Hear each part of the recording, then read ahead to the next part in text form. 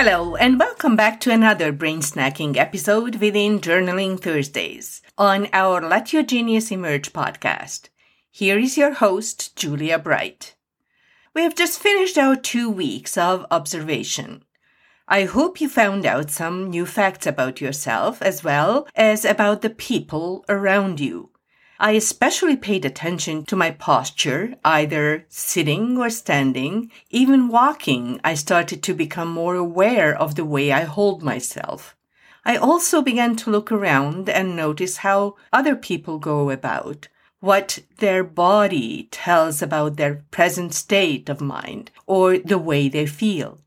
Some people seem to let themselves down and probably have done so for a long time, the way they keep holding their shoulders and their backs. As soon as I straighten out my spine, I automatically take deeper breaths now. That does not just feel better, but it also grounds me to the present that has a healing effect that I can feel already. Our wonderful biosphere cycles oxygen from the ocean to the air. Our ancestors breathed the same oxygen in and out. Pick someone you like from history, literature, or your culture from a few hundred years ago. Let's say Plato or Shakespeare. And now you can very well imagine that within your lifetime, you breathe in and out some of the same oxygen molecules that they did while they were breathing. Isn't that something? So today we are going to continue with the simplest, most wonders in life. Water. H2O. We already know that oxygen was created by the first stars and was released about 500,000 years after the Big Bang. But hydrogen was forming right about 3 minutes after the Big Bang. It is the first element of the periodic table for a good reason. It is the first element of the universe. It took less than 20 minutes to create all the first elements that were needed, and then with cooling these hydrogen atoms and a little bit of helium formed the first stars. More generations of stars were created, and around them the remaining elements formed planets. They lived and died until our sun started to shape. It is at least a third-generation star. Our planet was pulling together about 4.5 billion years ago, forming a fiery ball. For at least 500 million years, Earth was bombarded violently by asteroids. These asteroids nevertheless brought the ingredients of life with them. They might have been made of rocks and minerals, but they also carried precious water.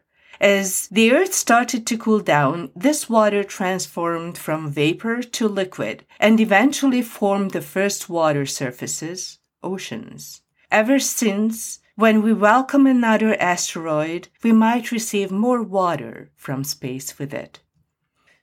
So the water we use, the water we drink and we swim in, is 4 billion years old. Water essentially is not made and not taken away. As smart as humans think they are, they still rely on nature to have drinking water to sustain us. Water is under the earth crust, underground, in the ocean, in the rivers, lakes, and in the clouds. We need nature to cycle H2O through its system to purify it and make it healthy for us.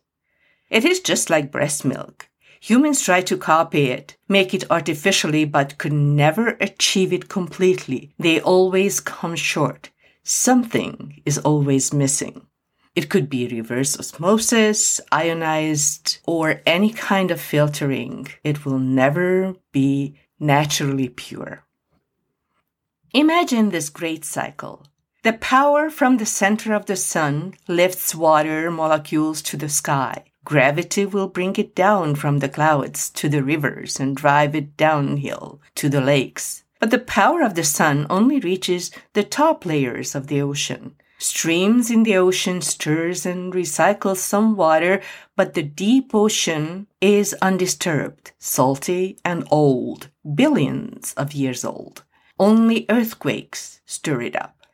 I wanted to say that we could not live in that environment, but I would be not totally right. We did start out life in ocean-like water in our mother's womb. The amniotic fluid a bit resembles this. We did not need oxygen. We just lived on whatever this fluid provided us and recycled for us. The deep ocean water was probably the home for the first life as well. We, however, will never be able to sample that because it is unbearably deep and inhospitable for us. And the water there can be devoured by the earth through earthquakes, as well as billion-year-old water can be released to the ocean again from deep within the earth's belly. So we only touch, see, taste, and experience the surface. Nevertheless, we are in love with it. Why do you think we love the shine of silver, gold, and crystal? As our ancestors went from one fertile place to another, they were looking for water. Can you imagine the joy when they saw the sparkle as the sun reflected back from the water? How does the moon and the stars shine through? We might never think of it, but that is what attracts us to shiny things. It's unconsciously, in the cellular level, reminds us of our precious water. When we see a stream, we instinctively want to taste it, wash ourselves in it, jump in if it is deep enough. Unfortunately, there are not many places on Earth where it would be safe to drink from streams. But we still want to dip into lakes and rivers. Have you ever wondered why you can actually stay afloat in deep water? You might have studied physics and chemistry, but I bet you are not thinking about Archimedes while swimming in a lake. It is still a great wonder of nature. The water molecule looks like a Mickey Mouse with a red head and 2 white ears. The 2 hydrogen atoms are closer to each other with positive ends, so this way molecules create tight bonds. Water molecules stick to each other and not to other objects like your body when you swim or a ship gliding while floating. No other liquid would have this buoyancy that Archimedes observed in 212 BC. This made transport possible and furthered civilization. You're saying, but man invented the wheel, right? Well, they wouldn't have been able to go far on land just using wheels, and it would have required tremendous amount of men and animal power, and roads were difficult to build and maintain.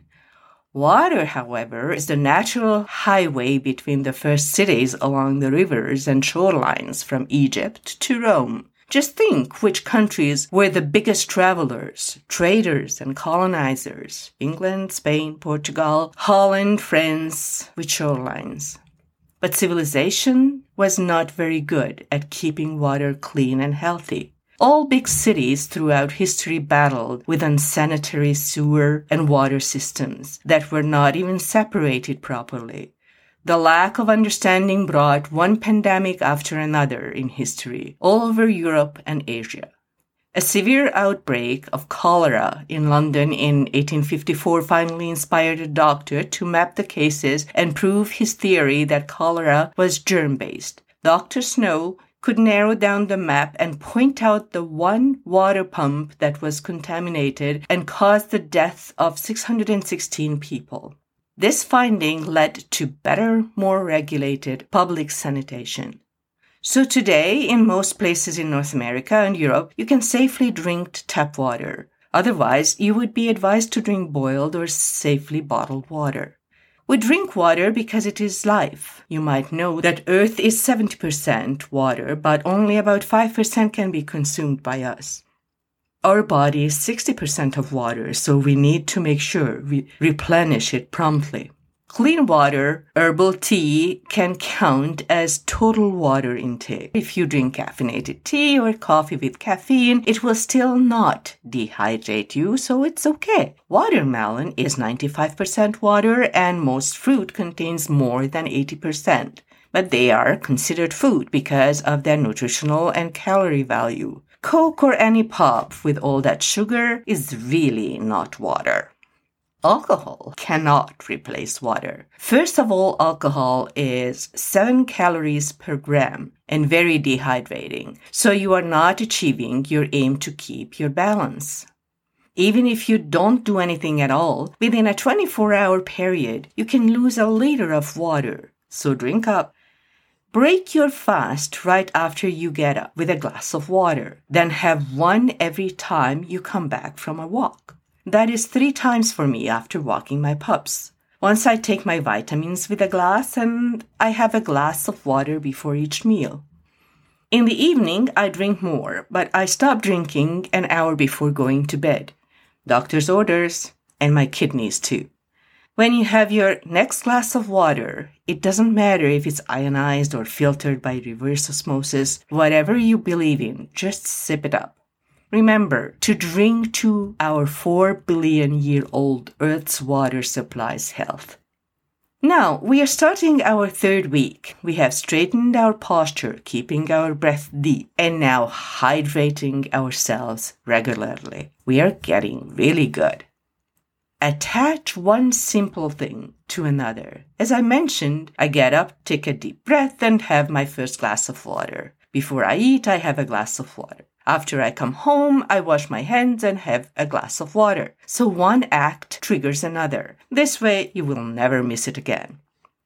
Know your foundations. Practice the fundamentals to become proficient. Sweat the small things to easily build bigger ones. That is my message for today. Don't forget us on Facebook, Twitter, and Instagram. Let Your Genius Emerge, or Humanly Genius, and our website, humanlygenius.com. Become our Humanly Genius patron on Patreon. I will talk to you next time on Tuesday about communication.